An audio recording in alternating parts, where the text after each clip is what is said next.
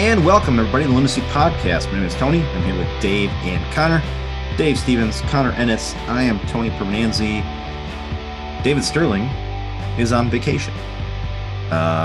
He is. He had a long week at the Disney World down there in Florida. I think him and his family were down there like pretty much all week, or at least half the week. So he did do the Epcot World of Beers thing. So next time he's on, we'll talk about that a little bit. He was just really tired from doing all that stuff this week. I understand. It's understandable. Connor's back after missing 2 weeks. 1 week for COVID, and the next week because, well, his whole family got COVID. So, yeah, good to have you back, Connor. Yeah, good to be back. Your kid is no longer allowed at my house after giving me COVID. Oh, dang it. No, just kidding. I'm going to talk to Kelly and talk to the men and people on high there. It's not his fault. It's not his fault. It's nobody's fault, really. Yeah. But yeah, so Connor and I are back at it. I still have some residual stuff. My nasal capacity is still not the greatest, as you can probably hear from my voice, but we'll get there. Guys, let's get right into beers, because Dave and I, Friday afternoon, actually, got off work early, drove up the 101, 169 all the way up there to Princeton, Minnesota, to visit a new brewery, Sunken Ship, which right off the highway, Dave. I mean, not like packed back in some weird area. Right off the highway, you can see it from 169. I mean, how many brewers do we go to that are, and out of necessities, whatever, but are kind of tucked into industrial areas or off the beaten path, harder to find. This one's not. The thing is, you mentioned Princeton. I do not get up to Princeton very often. No, I pass through it once in a blue moon, it seems like. But but it is nice. I mean, because I was looking at the distance, say, from my house or my work, and it's a bit of a haul. However, it's not too bad. From your place, it wasn't that bad at all. No. And especially when they get the construction done in Elk River, which we drove through on the way back. And then you also mentioned the new. Yeah, it was new. In fact, I think, correct me if I'm wrong, Tony, but the grand opening was last weekend, right? Last weekend. I think the 30th of July. So how new is it? Because I've been through Princeton a few times on my travels as a courier, and I never saw a brewery up there. I always wanted to visit one. It's brand new. Like I said, it opened up last weekend. Their big thing is grab a growler or a crowler on your way up to the cabin, which is, super. There are no other breweries on the way up to the cabin. Now, you could stop at Ayer, but that's kind of tucked. Dave, we kind of drove by where their area is at. It's kind of tucked away in Elk River. So this place on the way up to Mille Lacs, you could just stop there and grab some and go. If you were heading to Mille Lacs and you're on 101, 169 there, where they come together, you could turn your head you'd see it driving by. If you're driving by, it's that convenient to get to. And what a cool, it was cool. It was really, we get off the exit, we drive literally right past it on the frontage road as we come back to it. It's got cool visuals. I thought it was new when we first drove by it. The building I thought was new. It had literally kind of like an old ship out front, a lighthouse out front. So they really put some money and effort into this to make it look great. It really looked cool. They have a little dog area. That's right. It has it's relatively small, but a leash, off leash area off to the side of the brewery. And of course, I shouldn't say of course, but once I saw that, I wasn't surprised to find out that it's dog friendly in and out, inside and outside in that brewery. So that's kind of cool. Dave and I were trying to figure out what used to be there, because it looked like a new build, but then we're inside and they had some garage doors. So I was thinking maybe it used to be an oil change place.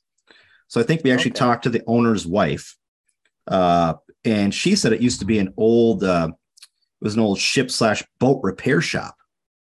Oh, wow. Thus the name Sunken Ship. Sunken Ship, yeah. It all came. I'm glad we found that out, because it all came together then. Oh, that explains some of the look inside of the brewery itself, which is cool and unique.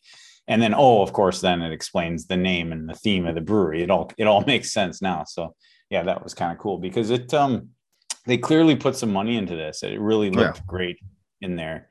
So that's why I was a bit confused. I almost could have believed it was new, but come to find out, no, that building has been there for a long time. I think now I forget, but it was something before the ship repair place or boat repair place. So, it sounded like that had been there for many years. Yeah. So inside, it's all lots of wood.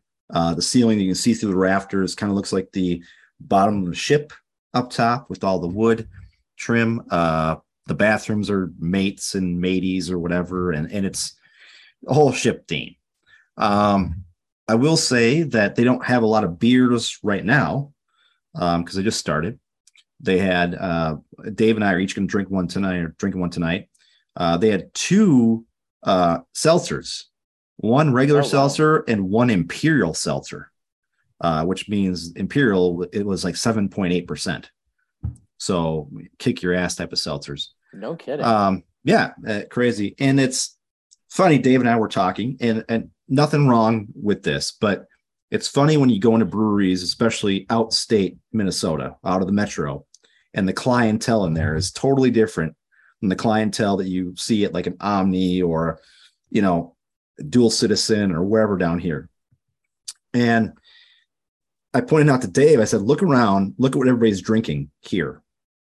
Everybody pretty much had their light lager that they have, their light ale, whatever it is, that I'm drinking tonight. And the reason why is, well, the clientele, a lot of people probably that far up north aren't really into craft beers per se. They like craft beer, but not like the crazy stuff. And it's cheap. That ale they have is $5 for a glass. So it's not expensive for that. So, and it's 4.1%. So it's good. It was a good time. It was nice. Dave and I enjoyed ourselves, and so check out, get up there and check that out. I'm always up for visiting a new brewery. So that'd be awesome. The only bad thing about it is they don't have a Twitter account, so I can't really give them a great shout out on here. I'll flag them, but they don't have a Twitter account yet. So, like I said, I'm drinking what is called the Uncharted Odyssey, which is a light beer, ABV of 4.1%. I think there's really a story on it at all. No stories or anything like that. But seriously, you could drink this all day. I mean, take a growler or 2 up to your cabin and you'd be having this all day. It's fantastic. Very light. You can see it from here. It's really nothing at all. So, Dave, what did you get from Sunken Ship? Yeah. So, I mean, I should mention, while we were there, I did try the Uncharted Odyssey, and it's a great light beer. Yeah. And it's a good base. You can see why it's popular. And especially right now where they really only have, three true beers. And then they have, of course, a few of the, no, I should say 4. They have 4, including they have sours. They have 2 sours. Sour. Yep. Oh, yeah, 2 sours. Okay. All right. I got a little 5. They got 5 beers, right? And a couple seltzers. So anyways, I did try that one. It's good. Definitely not disappointed. I wanted to, kind of try them all if I could. So I ended up getting a crowler of the Aaron sweater to take home. And I should mention the Aaron sweater, that is their stout. So they have a light beer, hazy IPA, and then a couple of the I guess they call it tarts, but the sours, whatever you want to call it. But this is the stout. So it's a stout. It's up my alley. Although I haven't, especially this summer, I haven't had a lot of stouts. So this was kind of switching gears for me a little bit, at least recently. But this one's kind of,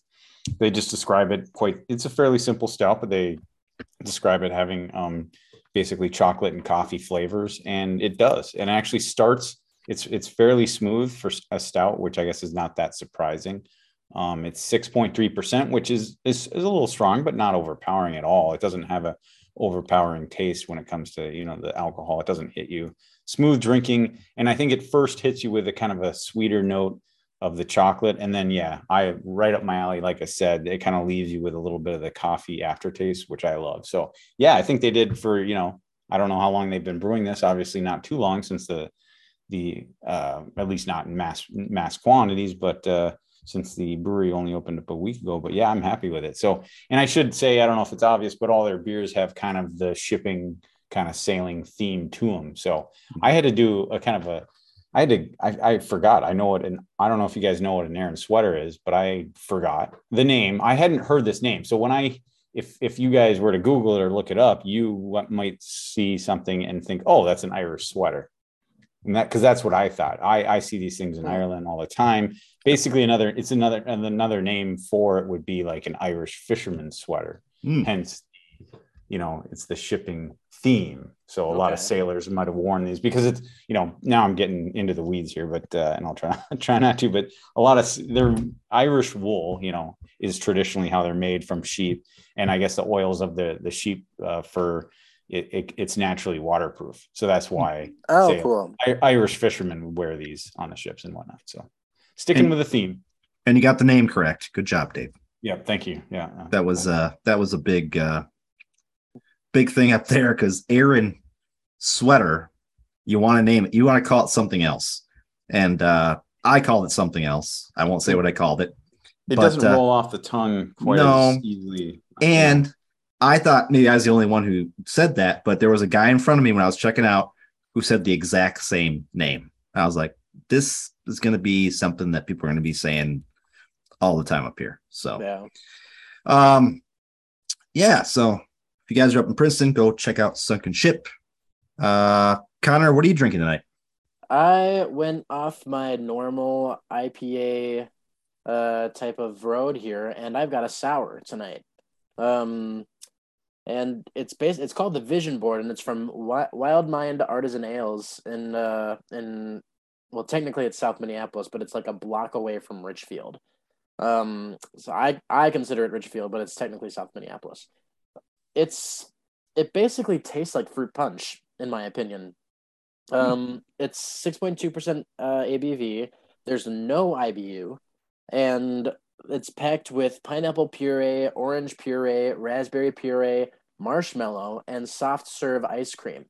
So it's when I hear that description, it sounds more like a rainbow sherbet or something like that, like very, very fruity, but it's very good.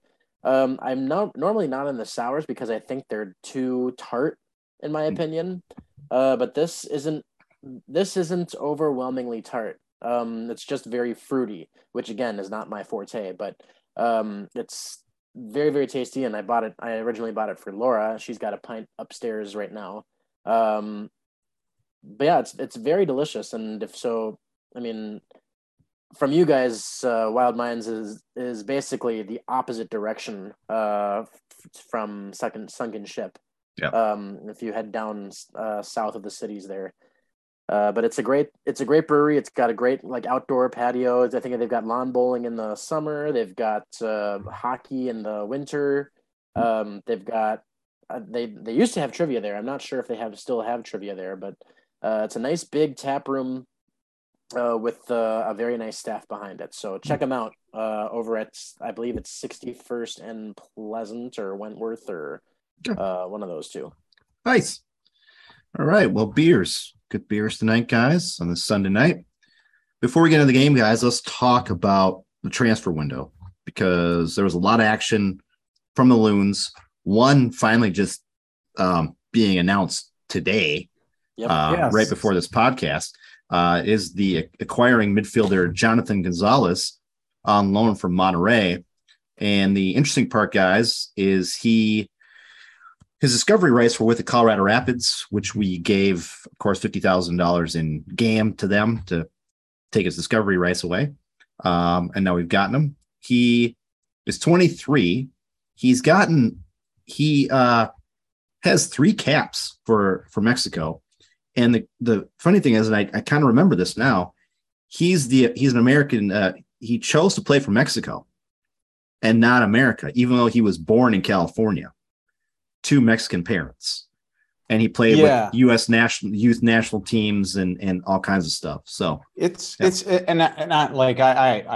the first to admit. I mean, I hear these stories as I don't know. I would call it a little more casual fan of the U.S. men's national team. Definitely a fan, but you hear a bunch of names. When it comes to this dual citizenship, where they have their choice at the youth international level, and so Jonathan Gonzalez, he played for the U.S. national team's youth level, of course. and so didn't have to make the choice until he got a little bit older. But so yeah, he ultimately made the choice. And Tony, you said he has 3 caps with the senior Mexican team. Yep, what you said. Yeah, and so has 114 appearances for Monterrey. So he's been so playing a lot. I mean, it's a big, I mean, that's a heck of a pedigree to have, it is like senior Monterrey, Mexican national team experience. And Connor, like where you're going with Monterrey of the Liga MX. Yeah, Monterrey, a big club down in Liga MX. We'll probably see a few players from them on Wednesday. But it's. I mean, I texted you guys on the text chain earlier today, and I was saying I'm not sure what kind of signing this is going to be because he's a midfielder. He doesn't score a lot of goals. Mm-hmm. So that to me tells me he's more of a playmaker or a defensive midfielder. Yeah. And but he has so many appearances for Monterrey, a big club down in Liga MX. So that I'm taking as a vote of confidence. And so if I hope he works out here, especially since we've had a bunch of trouble in the defensive mid here. So I'm hoping that maybe he can boost our defense a little bit better. Sure. Welcome to Minnesota, Jonathan Gonzalez. Yeah. Can we go? I don't know. Maybe you've already seen this before, but can we just call him Jogo? Is that good enough? Jogo. Yeah. So, but yeah, I mean, and it is what it is. I mean, I would assume, we obviously don't have all the details in front of us, but we would assume that it's a relatively kind of a low risk move here because he's on loan now for the remainder of the season, and I believe he's without a contract at the end of this year. I'm assuming that, so I'm not going to go stand too firmly on that point. But bottom line is it just for the rest of the year? And I doubt financially we're too deep into this. So why not? Let's see what we have. And we don't know how bad Arriaga's ankle is, which could come into play in this pickup. We know Will Trapp is also dealing with a thigh injury, so we need Hayes is out. Ja'Cory Hayes is out. Yeah, we need midfielders. Sonny Dotson is out. Yeah, and you look at what happened this last weekend, which we'll talk about. Is Ray was on accumulation, so he was out. Somebody like Gonzalez could have stepped into Ray's position, I think. Possibly because they keep talking about defensive mids, but you never know what kind of a playmaker it is without seeing too much. Yeah. I get it. He's just a center mid, right? He doesn't play any of the wings or anything like that. I don't think so. Yeah. And I mean, unlike the next guy we'll probably talk about, who I think has experience throughout both wings and in the center, attacking positions. So, but yeah, Jonathan Gonzalez, exciting, just giving his pedigree. And I guess ultimately maybe the biggest price we had to pay was the 50,000 GAM, which, we've seen much, much bigger deals. So that's, nothing. That's nothing. To worry about. Especially Minnesota, Jogo. Yeah, exactly. And we know the window, I mean, both these signings or loans, I should say, were last minute. The transfer window closed. I think it was Thursday as we record here on Sunday. Yeah. So we're literally finding about these transactions, I'll call them, a day or two after the window officially closed. So it's a little interesting there, but we'll talk. I think it's just, we already talked about, Alan Benitez and now, so I just like to see they're making moves, and they need to remain competitive in the West. So it's good to see. Well, yeah, we talked about Alan Benitez. He actually started last night, which is nice to see. But our other signing guys was Colombian forward Mender Garcia. To clarify, he's a transfer, not a loan. That's right. He is a transfer. Got our last DP spot. Mender Garcia says, yeah.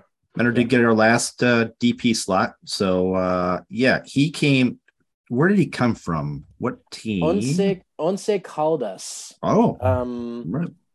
I think they're a Colombian. They are whatever the Colombian. Caldas, it's a first division Colombian team. So okay.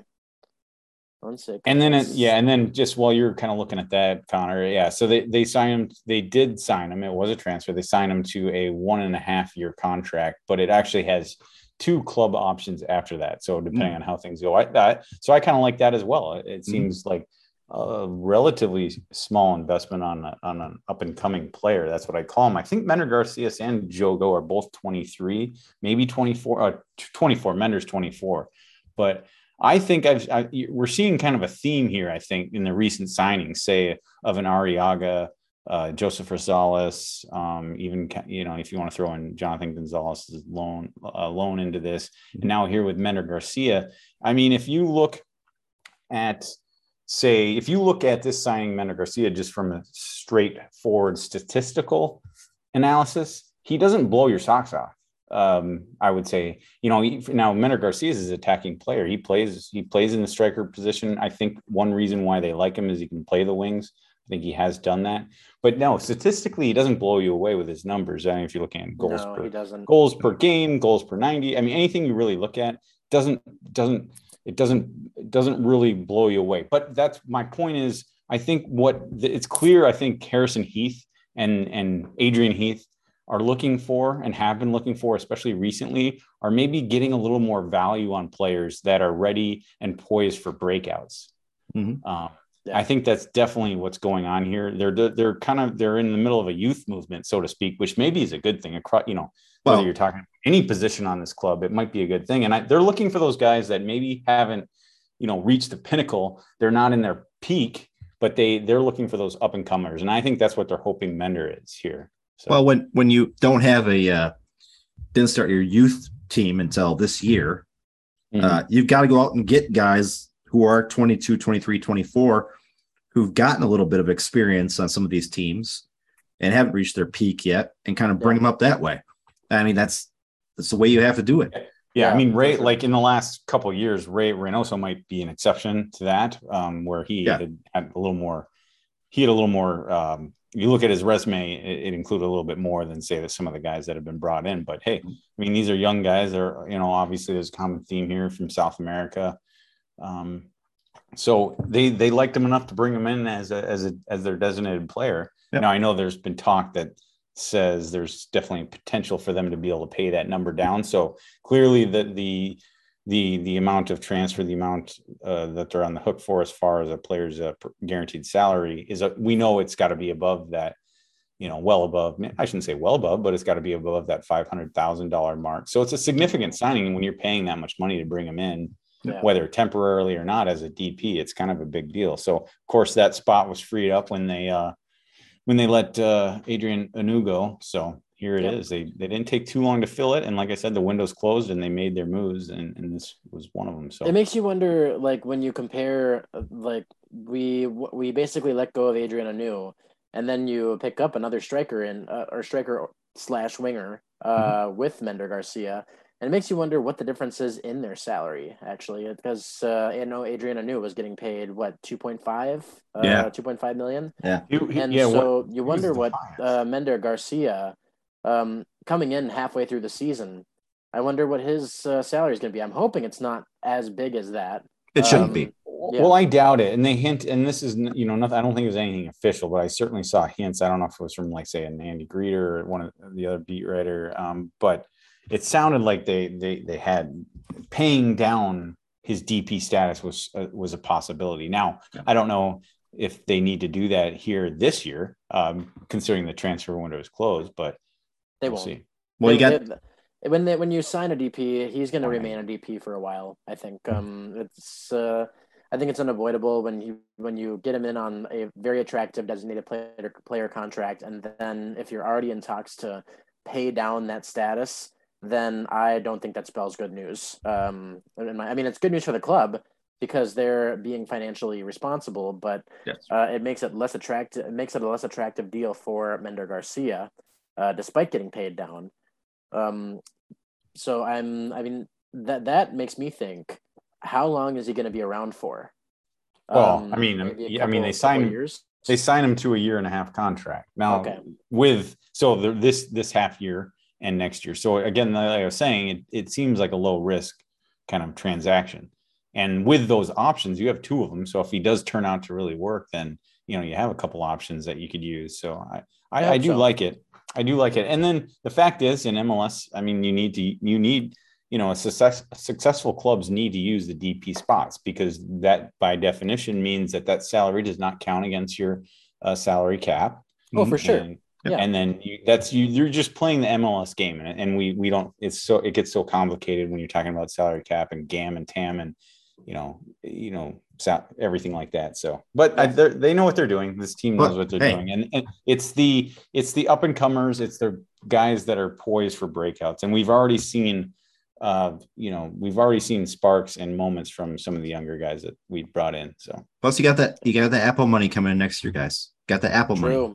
Spend the Apple money, Yeah, and I don't know, we briefly touched about this. Like if I'm looking at it right now, just because I knew we were going to talk about it, I pulled up, basically Minnesota's statement on him, and it's interesting how they call him they signed him as a restricted designated player. And we kind of, David and I know I brought it up with David, and I know we're like, what does that mean? And we couldn't quite figure it out because I think even MLS did not describe him as a restricted designated player. So I think all that means, my guess is that it simply means he's not a U22 or a young designated player. Yeah.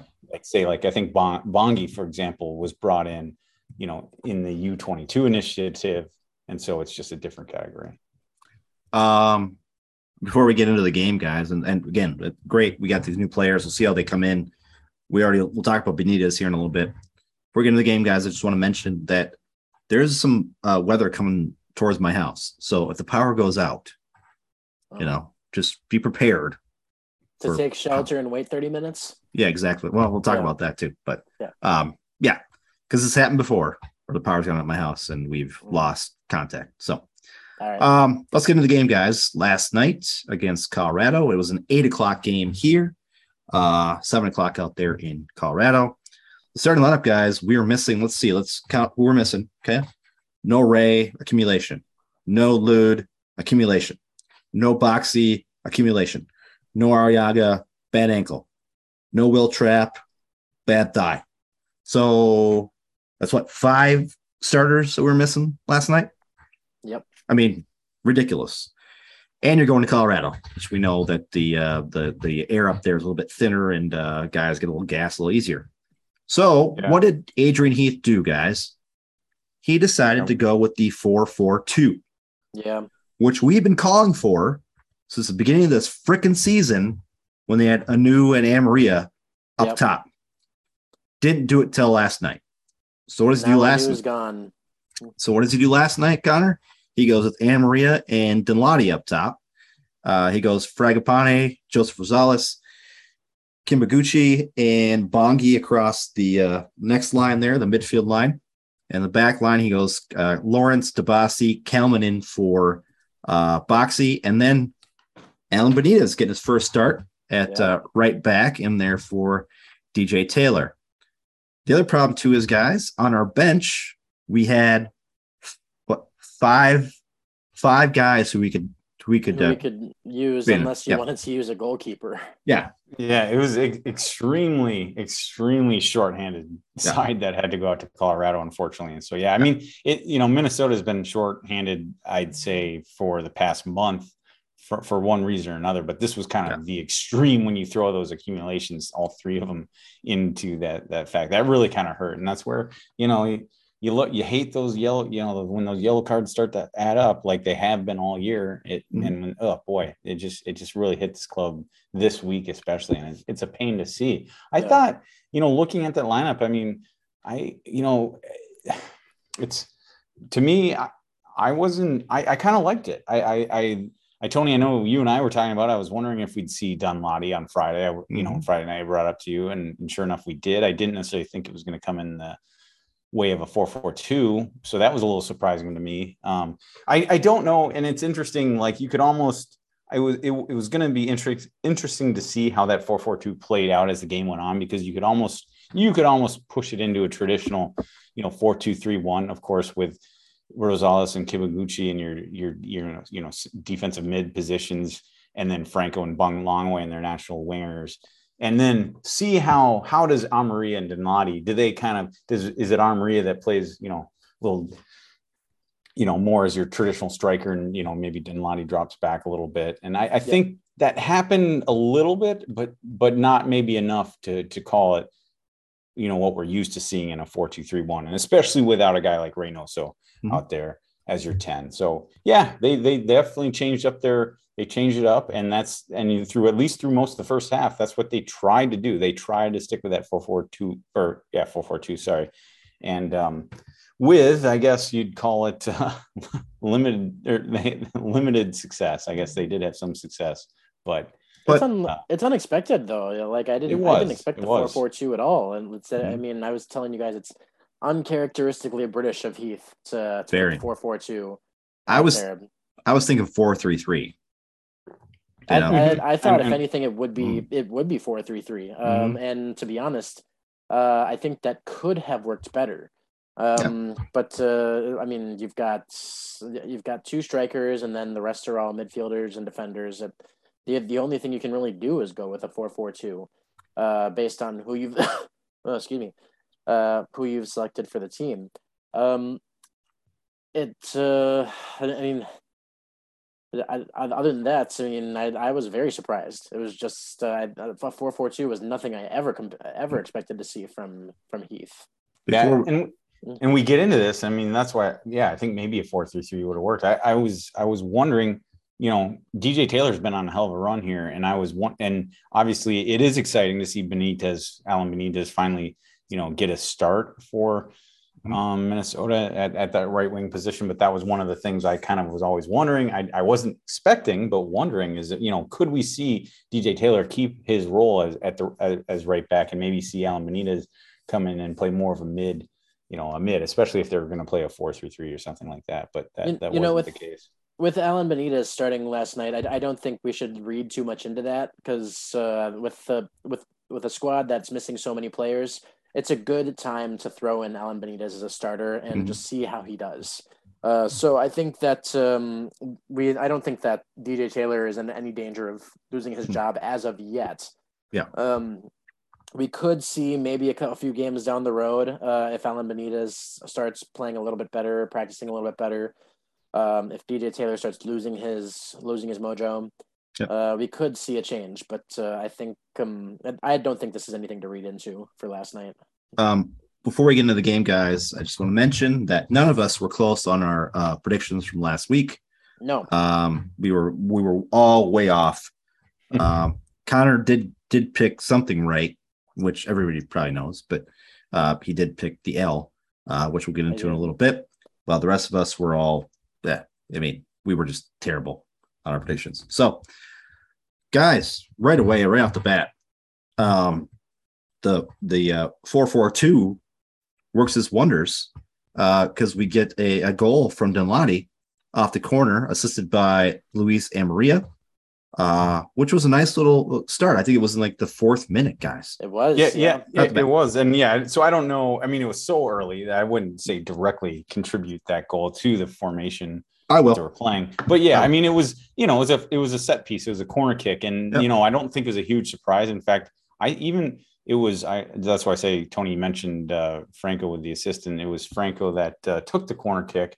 Yep. And we actually saw this. I know, obviously, Ray makes the majority, if not all, the corner kicks now. But when we first saw Franco come into the squad, he actually would take some of the corner kicks on his side of the field. And so it's not something that Franco it's not something new to him. And he put a beautiful ball in. And then it's almost hard to see. It was hard to see in real time, actually. But Amarilla getting a piece of it, but just enough. And then, credit Dinladi. And Dinladi was one of the guys. That's why I brought him up on Friday, Tony. I was a little concerned with Dinladi and his run of form, with the club after they brought him back this year. And because I wasn't honestly, frankly, too impressed with Dinladi's performance and effort for most of the season when we saw him. But credit Dinladi. He got his leg on the ball and was at the right place at the back post. And it was just a fantastic finish for him. So I was really happy to see it. Yeah. Can I just say that I'm watching the replays of that right now. How in the world did that ball get all the way through that crowd?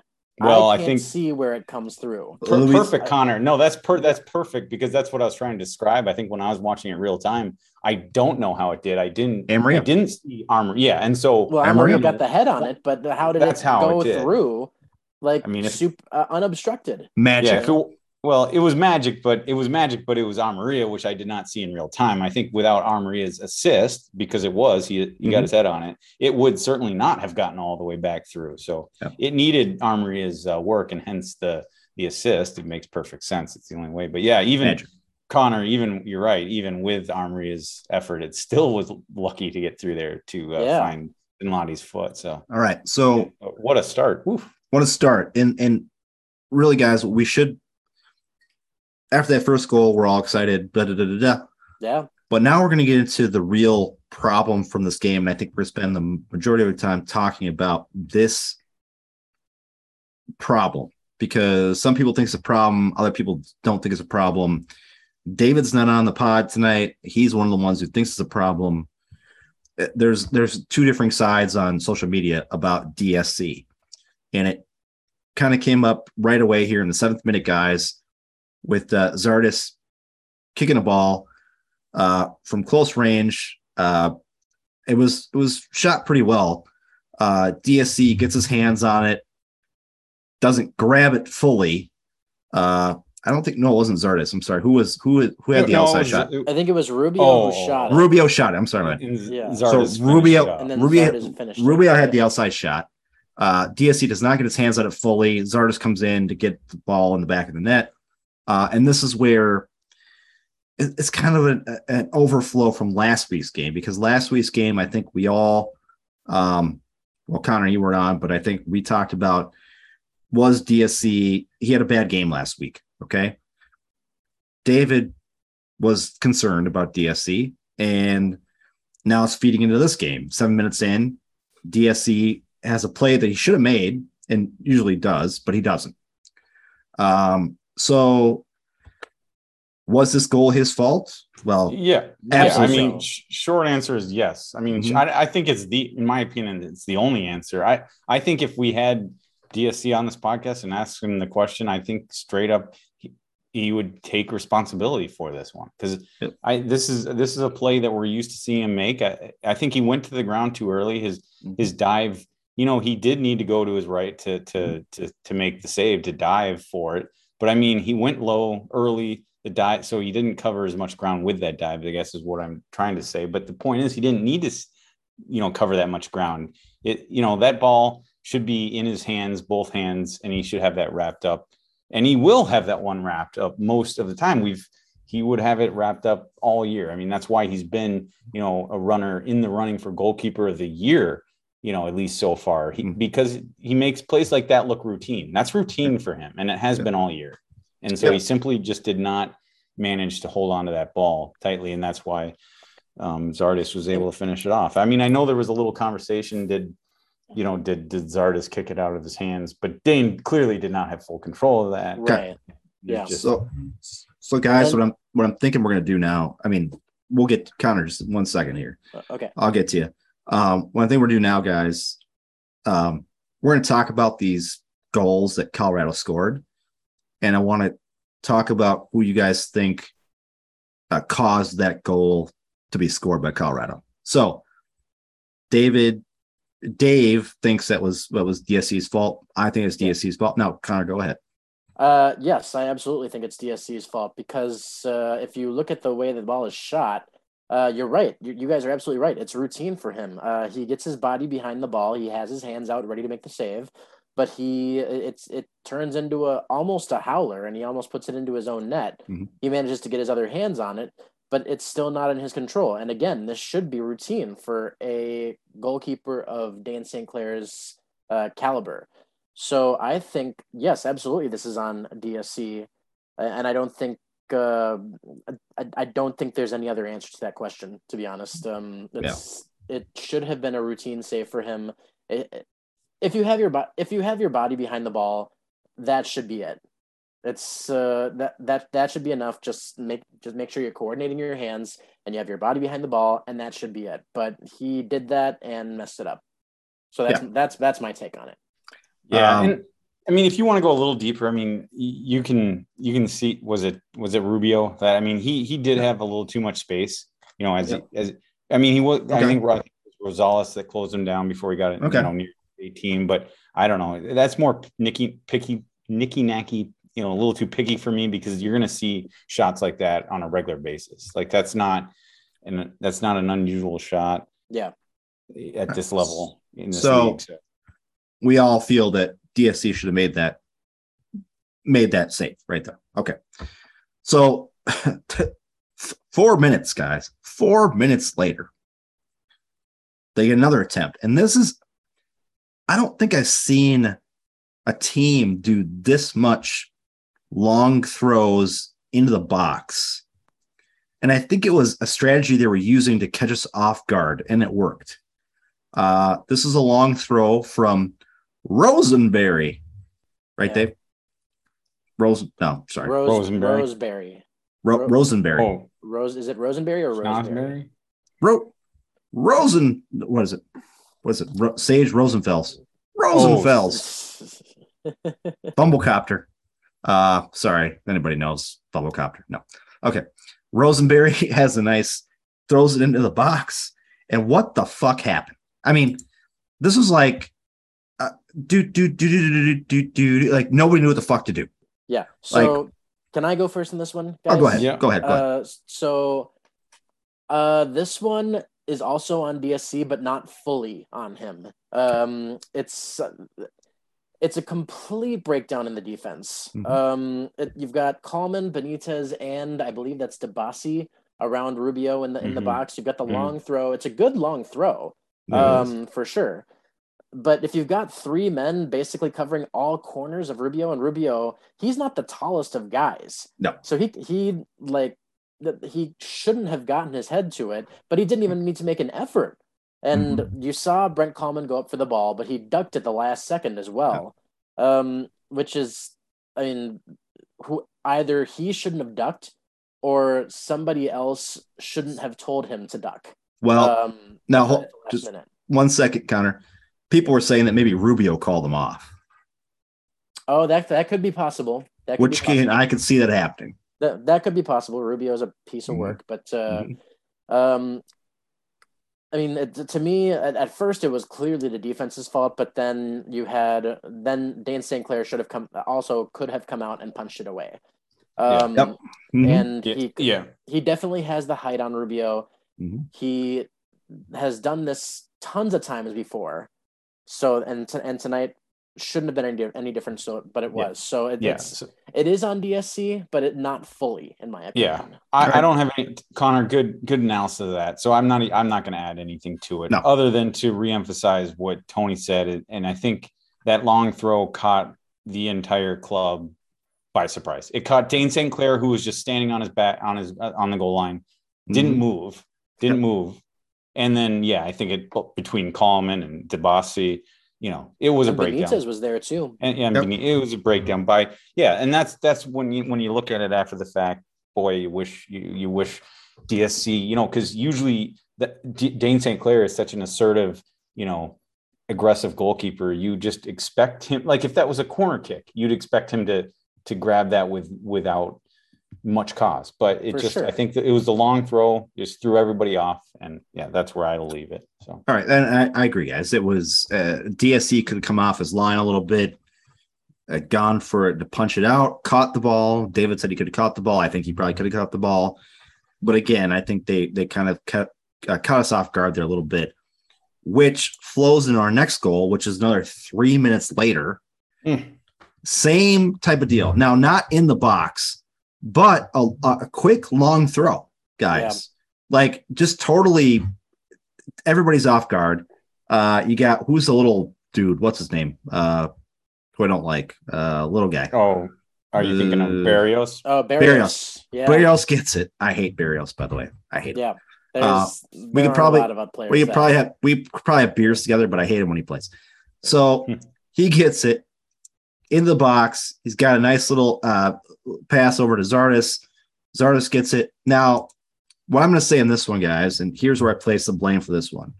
I place the blame for this one on the back line because they were not prepared for this shit. Yeah. They were caught flat-footed. There's nothing Dayne can do here. Really, there's nothing he can do. Yeah, I think I don't want to get ahead. Yeah, I think at least of the three that we're looking at in here in the span of for all of 8 minutes, this is the one where this is the one where if there is a goal, I would not put this one on Dayne pretty much at all. I think he would have had to got lucky because there was no way as this play developed naturally, I don't think that he had any chance of getting that ball before Zardes does, but coming off his line, he didn't have a hope of that. And then the way Zardes, got his foot on the ball, it was too late. Maybe at that point, DSC saw it coming, but they're too little, too late. He wasn't going to be able to do enough to stop Zardes. You got to credit. So, when you look back at the replay, DSC did the best he could, and under the circumstances, he made himself as big as possible. But again, there's not much you can do with the back line being out of position as they were, and playing with a very little urgency. By the way, while Colorado was playing with a lot. Yeah, that's where this one goes. If we want to sound like a broken record, which I don't know that we want to, especially when we're talking about 3 Colorado goals. But I mean, that's where, yes, the defense was caught off guard on this one. Unfortunately, especially the back line, DeBossi just not getting back fast enough. Brent Kallman, he was back, but, he didn't do anywhere near enough, to close down that pass. He tried. I mean, I guess Kallman was all right there, but I think DeBossi not getting back to pace Zardes, because that, in this case, you don't have a Michael Boxall. That's where you wonder how goals like, the last 3 that we're talking about, especially this one, how this one would have looked with a captain, veteran like Michael Boxall out there. It could have turned out totally different. Boxall might have been on Zardes, like literally glued to Zardes in that scenario, where DeBossi clearly wasn't. And so it might have turned out differently. So, this one is on the back line. So I think we're all clear. This one was a back line issue. This Definitely. was a flat-footed thing. So now that's 2 goals that DSC gave up and 1 goal that the back line caused. Okay. By the way, if Michael Barrios ever comes to Minnesota, I would love to see him play for us. By the way, yeah. I think he'd be a great kind of underappreciated striker. He's a pesky motherfucker. He's what he is. He's very pesky. Everybody hates the pesky motherfuckers. I hated JJ Barea when he played for Dallas because he was a pesky motherfucker. And then he played for the Timberwolves, and I was like, oh, I love JJ. He's great. Yeah. But, plus his wife is super hot, by the way. Oh, there you go. I mean, that's all the more reason to love him. Yeah. Sure. So guys, we after that whole deluge of goals, we have a little bit of a break in the action. It was much needed. I mean, because basically possession more or less equaled out after that 15th minute goal. Possession equaled out. I don't know if I wouldn't say Minnesota looked dangerous, but I would still call them in the game only because, the floodgates. They closed the floodgates. At least they stepped it up, which they had to. And credit to Minnesota. I think all year we've seen this. There's not a lot of give up in this team. Mm-hmm. I mean, I think if this team was, dead last in the standings, maybe it'd look different. But, down 2 goals, down 3 goals, whatever it is all year long, this team doesn't give up. And that's what we saw throughout the first half. And I think at least we had something exciting towards the end of the first half to we did. Us back. Exciting. You're right, Dave. We did, yes. We have a goal by Amarilla, which is, let's take a little time to talk about this, guys, because this goal here was special. It was fantastic. Set up by Benitez. Yeah, I believe it was Amarilla. Actually, Amarilla had the ball and got it out wide to Benitez, who was running down the right wing there. So, and what does he do? Benitez gets the ball underneath the defender's legs. That was a pretty. Amarilla He deked him out. I mean, he had a couple moves, couple nice Cruyff moves. Turn. You got the Cruyff turn going on. And Amarilla gets, and then a little bit of a little sliding kick to the opposite post. Unbelievable goal. Unbelievable. And that's what you call the Paraguayan connection, everybody. That's right. The Paraguayan connection. Yeah. Yep. That's right. Should be it's a new sitcom coming to NBC, the Paraguayan connection. It was, I mean, how do you describe, after Benitez got Amarilla's, it was like kind of a little back heel to himself, basically. It was, yeah. It was it looked kind of completely intentional, but it almost looked like his back heel was a little bit heavy, but somehow he gets his right foot to it and just and he puts that ball in the one place I think where Yarborough can't get to it. And it's a great shot. And not a lot of people, if you go for a shot at that angle, probably 9 out of 10 times that's going to go high or wide. Well, you're not Connor. You're not shooting it from like a shot like straight on. Yeah. You're doing like a sliding shot.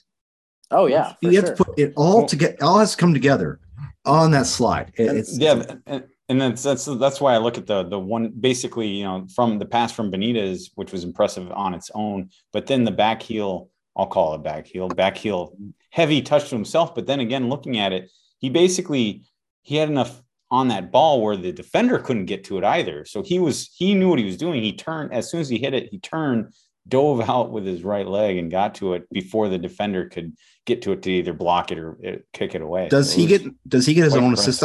Does he get his own assist on this? I don't think you can, but I think you should. I think you should get your own assist. That's not a back heel to himself. That's the Cruyff turn that he just imitated. I don't care, Connor. I'm sorry. I did not have that term. Whatever it's called. Mind, so. He assisted on himself. But they did. I think they did give it to Benitez on that one. Technically, you can't assist yourself. I would say. Well, you should be able to. Yeah. I just noticed that Benitez put it through. He did, yeah. Estevez's legs when he did passed it too. Yeah, a little bit of a deke move there and through his legs. It's nice. Yeah. So then, Tony, basically that brings us into halftime, and then the second half starts. And no, it doesn't. No, it doesn't. 3-2. Then we have lightning, guys. We have lightning, which seems to happen against Colorado all the time. We have lightning. We have 30 minutes, and we have another 30 minutes, and we have Sterling saying, "Fuck this, I'm out," because it's an hour ahead of time in his time. So at this point, I think it was like what? Like would have been late. 11 o'clock, 11:30 at like It was about 10:40. Well, it was about 10:40 Central Time. So and 10:40, 10:45 Central Time. Papa Tony fell asleep himself, so that just happens. But Saturday night. It's 43, Dave. I have 2 kids. Fuck's sakes. But let's talk about the final goal here from Colorado. Before you get into it, Tony, just because you guys fell asleep, and I know where we're going to go with this final Colorado goal, but I do have to say that coming out at halftime, I was watching the start of the second half. I watched the second half in its entirety, actually, but I was joking around about Dane St. Clair and how maybe he was starting to look a little sharper, in the first half. Now it was a joke because we were very critical of Dane St. Clair in at least a couple of the 3 goals that were scored in the first half by Colorado. But Dane St. Clair had looked more like vintage Dane St. Clair coming out in the second half. He had several nice saves, not just nice saves, but very good saves. So, because it was, make no mistake, for the first 15 minutes of the second half, it was all Colorado. It was all Colorado possession. It was all good, deep possession in their final attacking third. And Dane St. Clair really honestly came up big with several really good saves to keep it at 3-2 early on. Unfortunately, Tony, I know where you're going. Well, first minute. Yeah, this is another one of those. It's Rubio again, outside the box. Takes a shot that Dane St. Clair should have just eaten up. Yeah. I mean, he should have been Pac-Man on this one, just like gobbled it up. Unfortunately, he doesn't. He lets it out. Zardes comes in and finishes it off. And it's almost an exact replica of the first goal. So can we all agree this is a DSC? Absolutely. Thing again, because he should have gobbled that up. And now what does that do? That makes 8 goals given up in 2 games, guys. Yeah. And you start to kind of have some issues with DSC. Yeah. Should Zardes have scored this goal? Absolutely not. No. That one is absolutely on Dane St. Clair. And it's almost surprising, especially and that's why I wanted to, at least give Dane a little credit with the way he started the second half, because he's standing on his head, not literally, but making great saves to start the second half. And here comes one that for him should be routine. There's no reason he should allow a rebound and allow Zardes to score a hat trick. I think the last time Zardes, if I remember right, the last time I don't remember the game, but I think I remember hearing that the last time Zardes had a hat trick in the MLS was against Minnesota. It was when you played for Columbus. Hey, look at that. He likes, but that he should never have had a brace, let alone a hat trick. So likes to feast on us. Let me tell you. It's at this point. You have to worry about DSC. You have to worry about his mental health. I mean, not mental health, but his mentality at this point. One thing, Tony, you're right. You do. One thing I heard in the broadcast that I scoffed at almost immediately, but they were mentioning how, of course, coming, later this week, he's going to be in the All-Star game here at All Honest Field. And they made the comment, I'm not going to name names because I don't remember who exactly it was, but in the Minnesota broadcast, I heard this, saying that maybe the pressure of being in the All-Star game is too much for him, and he's got that on his mind. I laughed. Give me a break. I scoff at that too. That's ridiculous. What? Nobody should feel pressure about the All-Star game. Because the All-Star game doesn't matter. Yeah. It's an exhibition. It's an exhibition game where each player is going to get maybe 30 minutes of playing time. Yeah. And then you get then how many people? I don't know how many players there are on each team, but I mean, it's at most you're going to get 45 minutes, and it's a game that doesn't account for anything other than entertainment purposes. Yeah. That's right. I only bring that up to kind of say things that aren't the cause of the recent lack of form for DSE, but it is great. It is so surprising all year, at least, the prior, 4 months, 5 months of the season, we've been just waiting for, the offensive kind of onslaught and offense, scoring goals that this team that we thought this team was capable of. And here in the last run of 7-8 games now, here it is, Minnesota scoring 3-4 goals a game. And finally we get there. And then now what's happened though, instead of seeing Dane at his best, giving up a goal or two. I know he had a stretch where he didn't have a clean sheet for like 12 games, but that's usually when he's not having a clean sheet, it's giving up a goal or two at most. So we're not used to seeing this. And it's almost shocking now that this team is actually scoring goals seemingly at will. 3-4 goals a game is regular now over the last 7-8 games. Now all of a sudden Dane is having issues. It's unfortunate. Well, let's finish this game up, guys, because we did come back for a goal. Now we're down 4-2. The whole time. Yeah, the whole time. I'm thinking, should I just go to bed? Should I go to bed? Should I go to bed? And then 81st minute, Dave. Rosales with a nice corner into the box, and Brent Coleman gets a header on it. Yeah. And basically unguarded. He had nobody on him. There. Credit Coleman. I don't know if he might have known this was coming, but he had a really nice run into the box and then basically stopped that run, was in the perfect spot and just headed into goal with authority. So walked it in. Great goal. Guys, this game ends up. Did you see his little? I think it was kind of like a finger wave or hand wave to the stands. It was kind of that was odd. A little bit, too little, too late though, because we don't score anything else. We lose 4-3. Enough excitement to keep me watching for the next 10 minutes. Now, when you get down, you're only down by one goal. There's always that hope. And they had, I think it was Bongi. I think had kind of a late, decent chance where he probably should have done better. But now we have some yellow cards, guys. Do we have any accumulation? I see Kamar Lawrence got one and Fragapane got one. I don't believe so. I don't think so. We good? Don't take my word for it, but I'm saying I don't believe so because they definitely did not say as much during the broadcast. Okay. And I think typically Cal and Kendra are pretty on top of those things when such an occasion does come up where they'd miss the next game due to accumulation. Mm-hmm. They usually point that out in short order.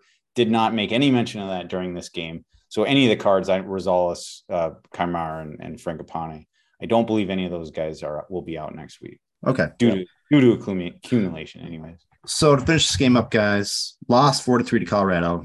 The big story, of course, is DSC. That was the talker I said on social media today and last night.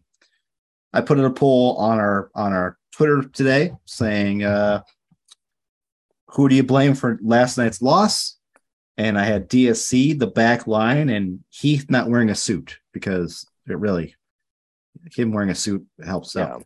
50% of the people, as of right now, 26 people have voted. 13 people have said DSC is the problem. The back line is at 35%, and Heath not wearing a suit is at 15%. So a lot of people think DSC is a problem. I cannot disagree with that because I think we talked about this during the whole game. 3 of those goals last night, I believe, were DSC's fault. 1 goal is backline's fault. So, yeah, DSC is a problem. How do you fix that? Well, I think that DSC supporters will say he's had 2 bad games in a row. I think maybe getting this break, this all-star break, being an all-star, being on the pitch, he'll come back fresh, whatever. Do you put in a Tyler Miller? I don't think you do. I don't think so. No, because I think DSC has done too much for this club already this season. I mean, yes, it is 2 very, very bad games, but you can't. That doesn't discount what he's done for the rest of the season. I think if he has a couple more bad games like that, then yes, you absolutely think about bringing in Tyler Miller. But I think his job is safe for now. You talk about goalkeepers. I talk about other sports a lot on this show. I talk about starting pitching. Starting pitchers sometimes go through 2 or 3 games where they have bad games, give a lot of runs. Doesn't seem like they're doing what they need to do, and they come back and they're great. I'm not going to – there's a lot of DSC people on Twitter today saying, hey, it's DSC. He's great. Keep him out there. I get it. But that's 2 games in a row. That's 2 games in a row now. Yes, 2 games in a row. Yeah, it is. It's 2 games in a row. That's one thing. But I think the elephant in the room is the fact that this club has Tyler Miller available. Mm-hmm. I mean, we've seen Tyler Miller do a lot of the things that Dayne St. Clair has done when Dayne St. Clair has been, on the top of his game. Tyler Miller has that same capability. So I'm not necessarily saying I think it's a talking point. I'm not necessarily saying that Tyler Miller should be given a chance now to see if he can go on a run or who has the hot hand. I mean, that's what you're looking for. But it wouldn't surprise me to see Heath give Tyler Miller a goal. Mm-hmm. The only problem with that, though, is you don't want to play with Dayne's, if it is a mental thing. Well, it is, you don't want it to get more into his head, I guess. Could you? It's a fine line. Do you? It really is, and I don't have that answer. I'm pretty sure DSC is going to start on Wednesday night, which we'll talk about a little bit because we're all going to the game Wednesday. We'll talk about the break. Pretty sure DSC is more interested to see what will happen next Sunday night. Well, exactly, but I'm pretty sure DSC will start Wednesday night. Does Heath then say, okay, you started the All-Star game, had a couple bad games in a row. Let's just take a little break. He had some fun on Wednesday. Take a week off. We'll start Tyler, do some things. I don't know what DSC's attitude is. That's a very real possibility, though. Yeah. Knowing Adrian Heath, he could very much go with Tyler Miller for next week against Nashville. And, it could be just a week out for Dayne St. Clair, but it could be a little bit longer. Because I don't know what Heath is feeling about this. Yeah. And it's only speculation, but I mean, I think as I was kind of talking out loud there, thinking out loud, of course I'm talking out loud, but I was thinking out loud. And I mean, I think given what we've seen and knowing that we have the quality of Tyler Miller on the bench, I think this is probably the perfect time to give Tyler a start, why not, Tony? You brought up a good point. Yep. So it's a couple bad games in a row. It's you're starting the All-Star game midweek. I know. Of course, we're only talking about limited minutes. 30 minutes is at most, probably, or a half at most, like you mentioned, Connor. And so, yeah, why not? This could be the time. And the fact is, I don't think we should treat it. Heath. I don't want to see Dayne get in the doghouse or anything, but I'm just saying, Heath. It wouldn't surprise me at all if we see Heath make a move. Well, we'll see what happens. I mean, again, it's a situation that's very fluid right now. So, and I'm a big DSC fan. I have been since they drafted the guy. So I hate to see him have bad games, but it happens. So yeah, and especially from Dayne's point of view, this is the worst time to run into struggles from a personal standpoint. Coming into the Olympics coming up in just a few months here. World Cup. What did I say? Olympics? Sorry. Yeah, World Cup. Sorry. World Cup, yeah. World Cup. And we got pretty lucky with other games this week because that loss only set us down to 4th in the Western Conference. Only Dallas is ahead of us besides Austin and LAFC. It's tight, and it's very tight. Connor, tight. But with a win, Minnesota actually has a game in hand over Dallas. They do, so they could take that 3rd spot back. They have a game in hand against a lot of people in the West, actually. It's true. They do. So, Yeah. And great points, guys. Because, I think absolutely it really is important to keep it in perspective. I mean, Minnesota was on a 7-game unbeaten streak. They had won 5 of those games. A heck of a run here, a much needed run. We mentioned, for the last few weeks here. And it's a loss to Colorado on the road. They, a place they haven't won before.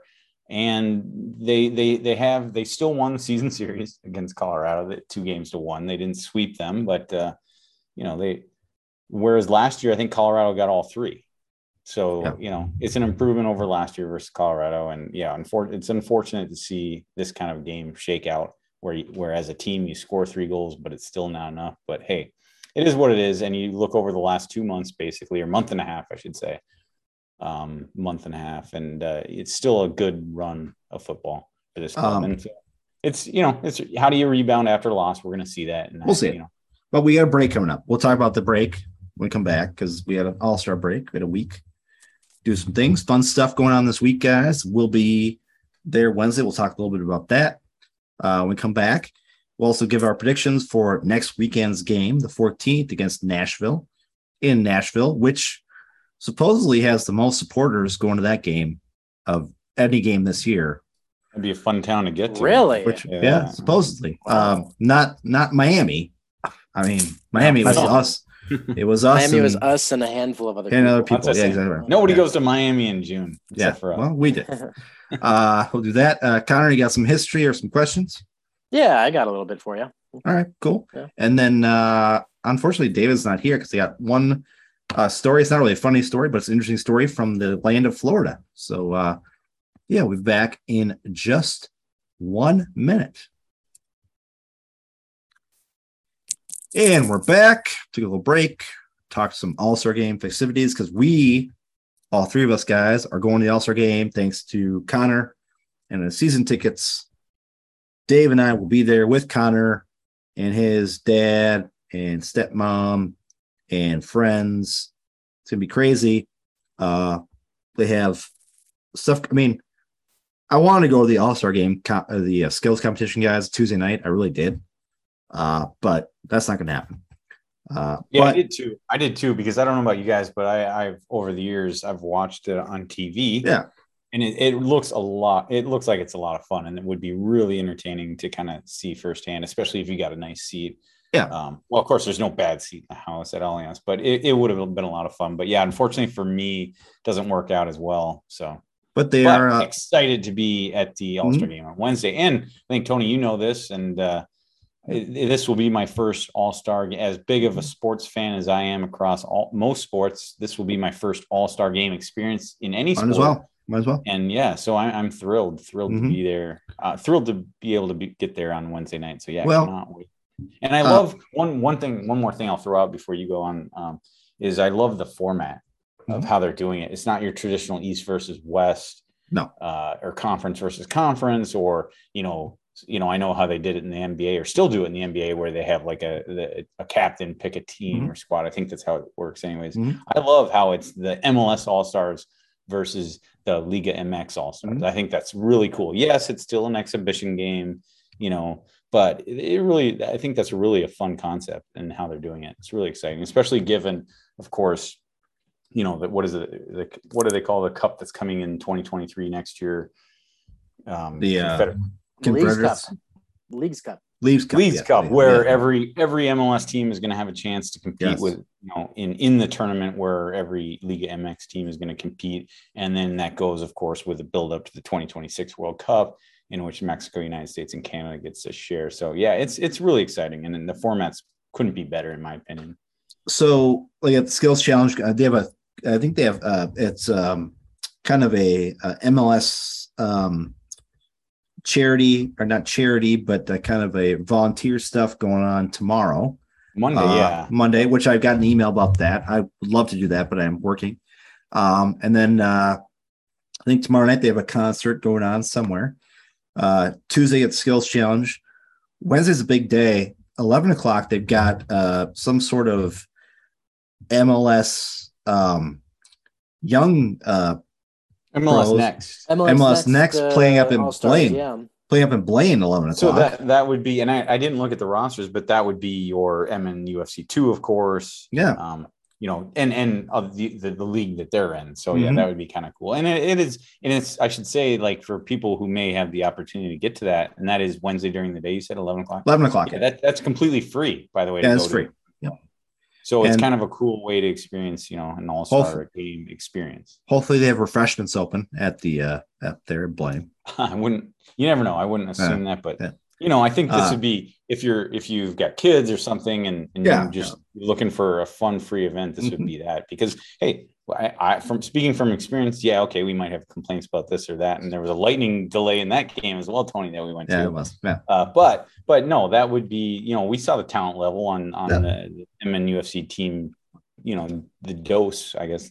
The deuce by itself. Yeah. I mean, the talent level is good. So an all-star game across that league would be great, because you got players that either have played in or are a step away from playing in MLS. So yeah, awesome. If I will be working that morning, I won't have the chance, but if anybody does, it'd definitely be worth a trip up, and you probably wouldn't have to worry about too much traffic at that time of day too to get up there. So there is one Minnesota guy on the West team for the MLS Next All-Star game, by the way. His name is Carlos Leatherman, who I've never heard of, but that's odd. He's on.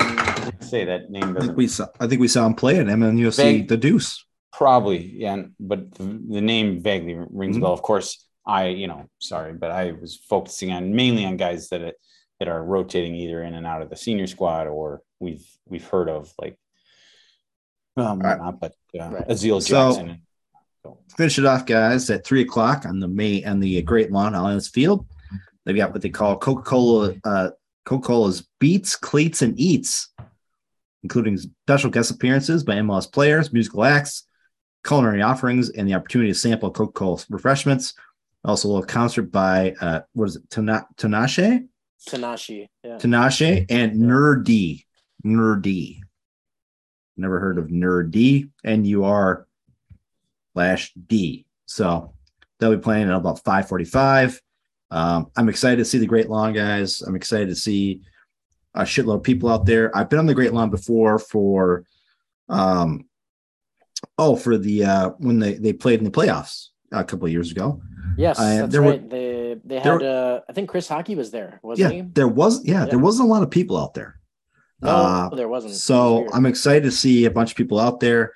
We'll be out there starting 3:30 to check all the festivities in. We'll talk about it next week on the show. Our experience at the All-Star Game, MLS All-Star Game on Wednesday. But off the fun stuff, guys. Let's get to serious stuff here. They have a little break midweek All-Star Game, and then next Sunday they play in Nashville. Now, there's going to be a lot of fans from United at Nashville. I've heard on Twitter that there's the most fans this year going to a game. Let's get some predictions. I'm going to let David go first, because I had David send me his prediction before we started this podcast. And David is picking a 2-2 draw. So that's bold. He's going a little bold on that one. Yeah. Dave, let's go to you now. What are you thinking for next week? Yeah, that's a good one. Listen, I'm a little concerned about this game. First of all, a team like Nashville, they're good. They're only 2 points down, from Minnesota in the standings. They're right there. So this could be a swing game, if Nashville could get the points, and then all of a sudden jump us in the standings. And so as tight as the Western Conference standings are, it makes me a little nervous. But that being said, I think this club is essentially going to be coming off a nice little bit of rest here, especially for three key starters, and Lod, Ray, and Michael Boxall. Granted, we'll see Ray on Wednesday night, but he's not going to get 90 minutes for that one. We know that. So I'm kind of optimistic in that. And who knows, we might see like a healthy Arriaga. I don't know about Will Trapp, but I'm going to look at this as essentially we have almost had an off week, a bye week for those players. I think they're going to come back strong. I think we're going to get a fast start, and I think we can win this game. I think we're going to see what we've been seeing for the last few games. I think we're going to score 3 goals. I can see that. I think that's going to continue. I think we beat them 3-1. And I'll just add to that. Yeah. So, but again, I joke about it. I'm going to joke about it every week, make the same stupid joke that I'm never right. So don't put too much into that, but that's my guess. I'm going to go 3-1, not necessarily a clean sheet. I think Tyler will get the start. That's just another little side prediction. Why not, as we're doing it? And and the only thing is I started out saying I'm a little bit nervous about the game, and then I kind of went into why I think they're going to win. But also Nashville hasn't exactly been a fortress for them in Nashville. They're 3-3, 3 wins, 3 losses, I think, in 5 draws. Yeah. So I look at that as a positive. Because you see certain teams that are just it looks like a fortress where they rarely drop points at home, but that's not the case with Nashville, even though they are very close to Minnesota in the standings. So 3-1. All right, Connor, what about you? I know I predicted a loss for Colorado, and I think I'm going to go the other way this time, and I'm going to make this maybe against my better judgment, but I'm going to pick Minnesota to win 1-0. I think that Nashville, if you look at their goals for and goals against, it's not particularly impressive. It's not the worst, but they have a -1 goal difference. So I think that defense is gonna be key, and since Minnesota has the better scoring offense, I think they'll be the ones that come out on top. And like Dave said, Geodis Park has not been a fortress for Nashville. So I think that's going to count against them. They have a better away record than they do a home record. And with Lud, Reynoso, and Boxall coming back, those are basically our 3 best players. So I'm picking a win, 1-0. 1-0. Yep. That's again, guys, I think we've all chosen very low scores in the past 2 games. And we've gotten screwed. Yeah. On those low scores. Man, this is tough. I want to go low, but then again, I want to go high because of what's happened the last 2 games. I'm going to go with, I'm going to say it. I'm going to go to a 4-1 win by the Loons. Whoa. Yep, because I think that the scoring has been they're on a streak now. You just had to one-up me and go with I had to. Dave, I like it. Yeah, because it's kind of like the Price is Right rules. One-up. This team has been scoring goals, guys, and they can score goals. The problem has been on the back end and DSC. I think they get back to the bend, don't break attitude that they had previously. And I think 4-1. Any predictions on Tyler Miller or DSC? That's a tough one to say, Dave. It is. And you know what? And even though I said I'm picking Tyler Miller, obviously it's not my choice. And I see it both ways. And as we all love Dane St. Clair, obviously. So it is tough, but I can see both sides of it. So you can't I think Connor would agree with me on this. It's 50-50. Really? Yeah. I mean, that's what I agree. Is. Yeah. I agree. And I think the odds would be in DSC's favor if he wasn't playing in the All-Star game. Because DSC might need a little rest. So I mean, he's not going to play 90, of course, because they need to get all 3 goalkeepers in there to get some minutes. But yeah. I don't want. Sorry, boys. Thunder happening here. All right. No, we can still see you. The whole thing, man, we could spend another 20 minutes talking on it, and we won't, obviously. But with Tyler Miller, I mean, the line may have already been drawn into the sand, so to speak. Who knows? That decision may have been made within the club, essentially saying, that's it. I mean, because there was games where Tyler Miller could have maybe seen action, could have been available as a substitute. He wasn't even available. Was it against Everton? Yeah. He was sitting in the stands watching the game. Yeah. So I don't know. There might be things going on behind the scenes that we don't even know. So it's really hard to predict. And we could spend a whole episode on after this game on DSC and what we think. It's a fluid situation. We'll go from there. We'll see what happens. I think a lot of people have very strong opinions on DSC, if he's good, if he's not good, whatever. But it is what it is. We'll see what happens after the All-Star break. Connor, do you have some history or some questions? Oh, yes. I forgot to get it up here. It is coming down outside my house as well right now. Raining and wind, although all of our power lines are underground, so I doubt I would lose power, but you never know if it was widespread. So we'll see. Okay, so I have not updated this in a while, so I wonder if these are some of the days that I have updated. Oops. So today is the 7th. Yes. All right. Okay, it looks like these are some days that I have updated, so I'll go ahead and get through them. Who have we got here? Oh, okay. A year ago on August 1st, United won the quarterfinal match of the MLS is Back tournament in 2020 against San Jose 4-1. Hey. That was a pretty cool game. That was when we had San Jose's number, like no matter what they did. Yep. Okay, so let's move on. Let's see what are some good ones. I don't know if I've mentioned this team. I might have. August 4th, 1978. The Kicks win 2-0 against the Colorado Caribous. No. Hold the phone. Are there Caribou in Colorado? They probably are. David's not here to say if there are not. Oh, okay. There probably are. There could have been. They're big. There's big forest land out there. So guessing there are. I wouldn't doubt it. Yeah. Yeah. I wouldn't doubt it, but caribou is a Minnesota thing, I feel. Yeah. I feel like if anything, it should be Caribou Minnesota coffee. Caribou. Caribou coffee. Caribou coffee. You always get that. Sure. Yeah. All right. 1981, August 5th.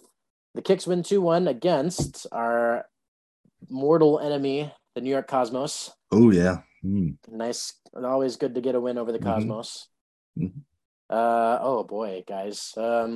So, August 6th, 2016, this was the last year that United were in the NASL, and the only game that I went to that year at Blaine, United lost against Miami FC 4-0.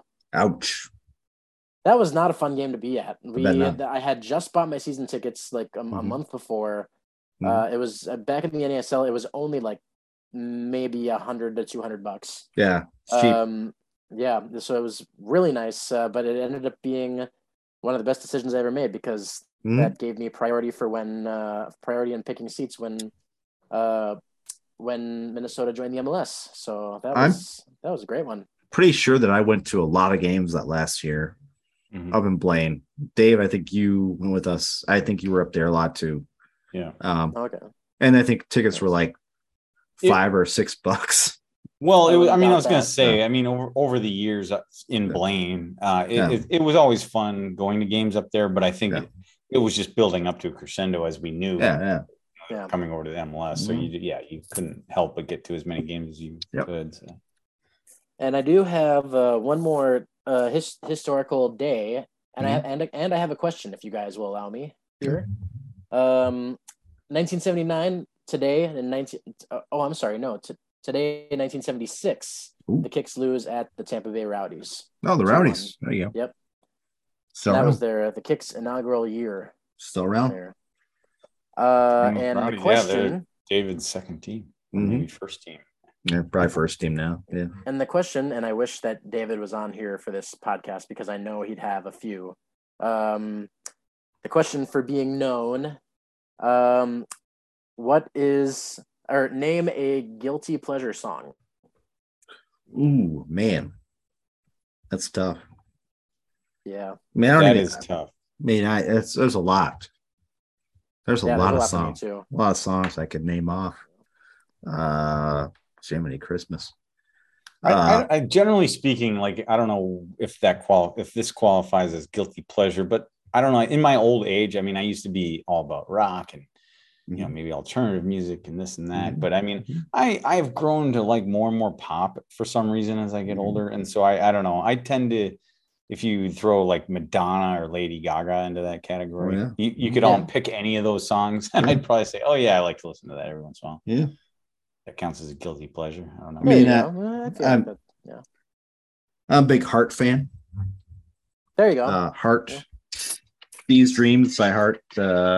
For whatever reason, my things don't happen. Okay. I have Heart. They're a big guilty pleasure of mine. Yeah. They were rockers back in the 70s, and the 80s they became, Oh yeah, kind of low-key. I've heard of Barracuda and Mhm. and a couple other Mhm. what was that Yeah. other song? Yeah, Yeah. a couple other ones. But I listen to everything though. I mean, Sinatra, Martin. I have country music. I got pop. I mean, it's like everything. So, Yeah, I listen to everything too. Yeah. Although mine is it's the only song I like by her, but it is a Celine Dion song. No, don't say it. Don't say it. Yeah. Because- It's not my heart will go on. It's not my heart will go on. Okay.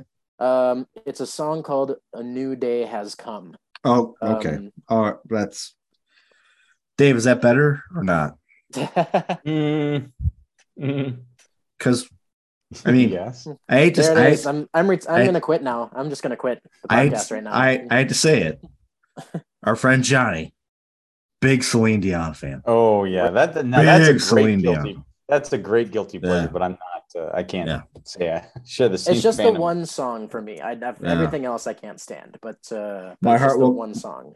My heart will go on with Johnny in his car. He used to like just pump his fists. He used to like Yeah. get just. I don't do. He'd have. He had the I'll window never- The open. music, does he? Can you He had even to- imagine that? Because it happened to both of us, obviously. Oh Tony, I'm yeah. sure. Oh yeah. Where we're driving, we're what, 19, 20, 21 years Mhm. old. We are Mhm. driving through campus, and Yeah. he's got his windows down, blaring Celine Dion, My Heart Will Go Pumping- On, with his pumping- hand Hand out the window. And we're just going like, oh my gosh. It's like oh my gosh, holy oh my gosh, shit. Oh my gosh. And now you know Oh what, Dave? my Now God. he works on campus.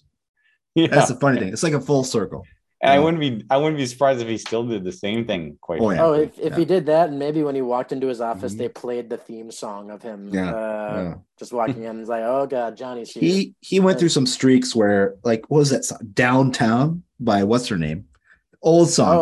Go Petula downtown. Clark, yeah. He played it all the time in his car with the windows open. Like, just ridiculous. Wow. It's ridiculous. Getting in some golden oldies. Yeah, over he there. was. Yeah, it was. Yeah. Love you, Johnny, but seriously, man, Mhm, let's stop that. I wish David could tell me his. I really want David to tell me yeah. his. Yeah, coming from like a punk rocker like David, it would be interesting to see what his so-called guilty pleasures are. But Yeah. It's probably I couldn't even say what it is, but it's probably something like country song or something like that. mm. Oh, it might be. Yeah. Mhm. I like All right. country. Country Yeah. music's fun. Yeah. Well, thanks, Connor. Before we get out of here, guys, let's talk about one. It's not even a funny story. It's an interesting story from the land of Florida. The Florida Everglades. You guys know where those are? Those are down southern Down Florida. south of Miami, yeah. Just a little south of David in Fort Myers. They have a Burmese python problem. I did not realize this.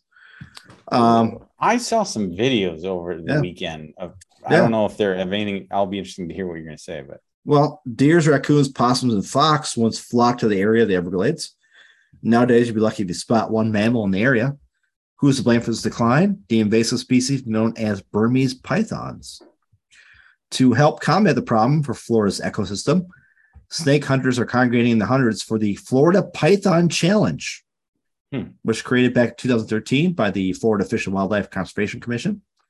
So I guess they get a bunch of people out there who go hunt Burmese pythons to get them out of that area to stop them from, getting crazy. Members are required to take an online training course, pay $25 registration fee.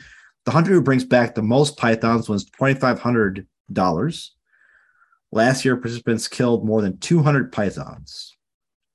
Since 2000, more than 17,000 pythons have been removed and reported. seriously, I guess I don't know how Burmese pythons came to be in the Everglades, but shit. Yeah, they're it looks like they're native to Southeast Asia. Yeah. Down there. So somebody brought over some pythons, wherever, had them as Just pets, threw them in the swamps. threw them out there in the swamps, and now they've gotten crazy. And so now they're having a little contest to go kill them. I was going to ask David if he was going to join the contest and go down there and have some fun, but I guess not. Mm-hmm. But they can grow up to like 7 meters long. Oh God, they can go huge. That's ridiculous. And they're not poisonous. They still bite you, but they're not poisonous. Their big thing is wrapping around mammals and killing them by whatever.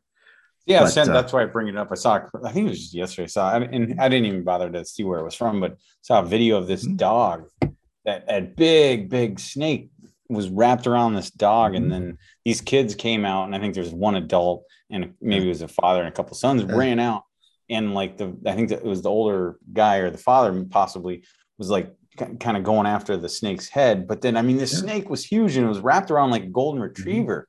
And these kids were like doing everything they could to pry the snake off this dog. It was just unbelievable. Yeah. Wow. It's nuts. It's just the things, you don't even think about that here in Minnesota, but you don't think about it. You don't think about places pythons. You don't think about places like that area having a problem with pythons. They came here from, obviously, say Connor, probably some people had pets and let them go. And they've, mated and done some things, and now they're just crazy down there. And the size of these things too can be insane. So, but you don't think about pythons in Florida. I thought about when I was down there, I thought about alligators, a lot, and the monkeys in the parking lot at the Fort Myers Airport. Oh, supposedly. That's right. Yeah, I totally forgot to look for that. Which we never saw. We never saw those. Yes. But it's nuts. It's crazy how you can bring something from another country and let them go, and then all of a sudden they're all over the place. We actually have that problem here in Minnesota, guys, with the Asian carp in the rivers. Those are not native to Minnesota, and they fuck up our ecosystem. So there you go. Worms, another thing. Worms are not native. Do you guys know that?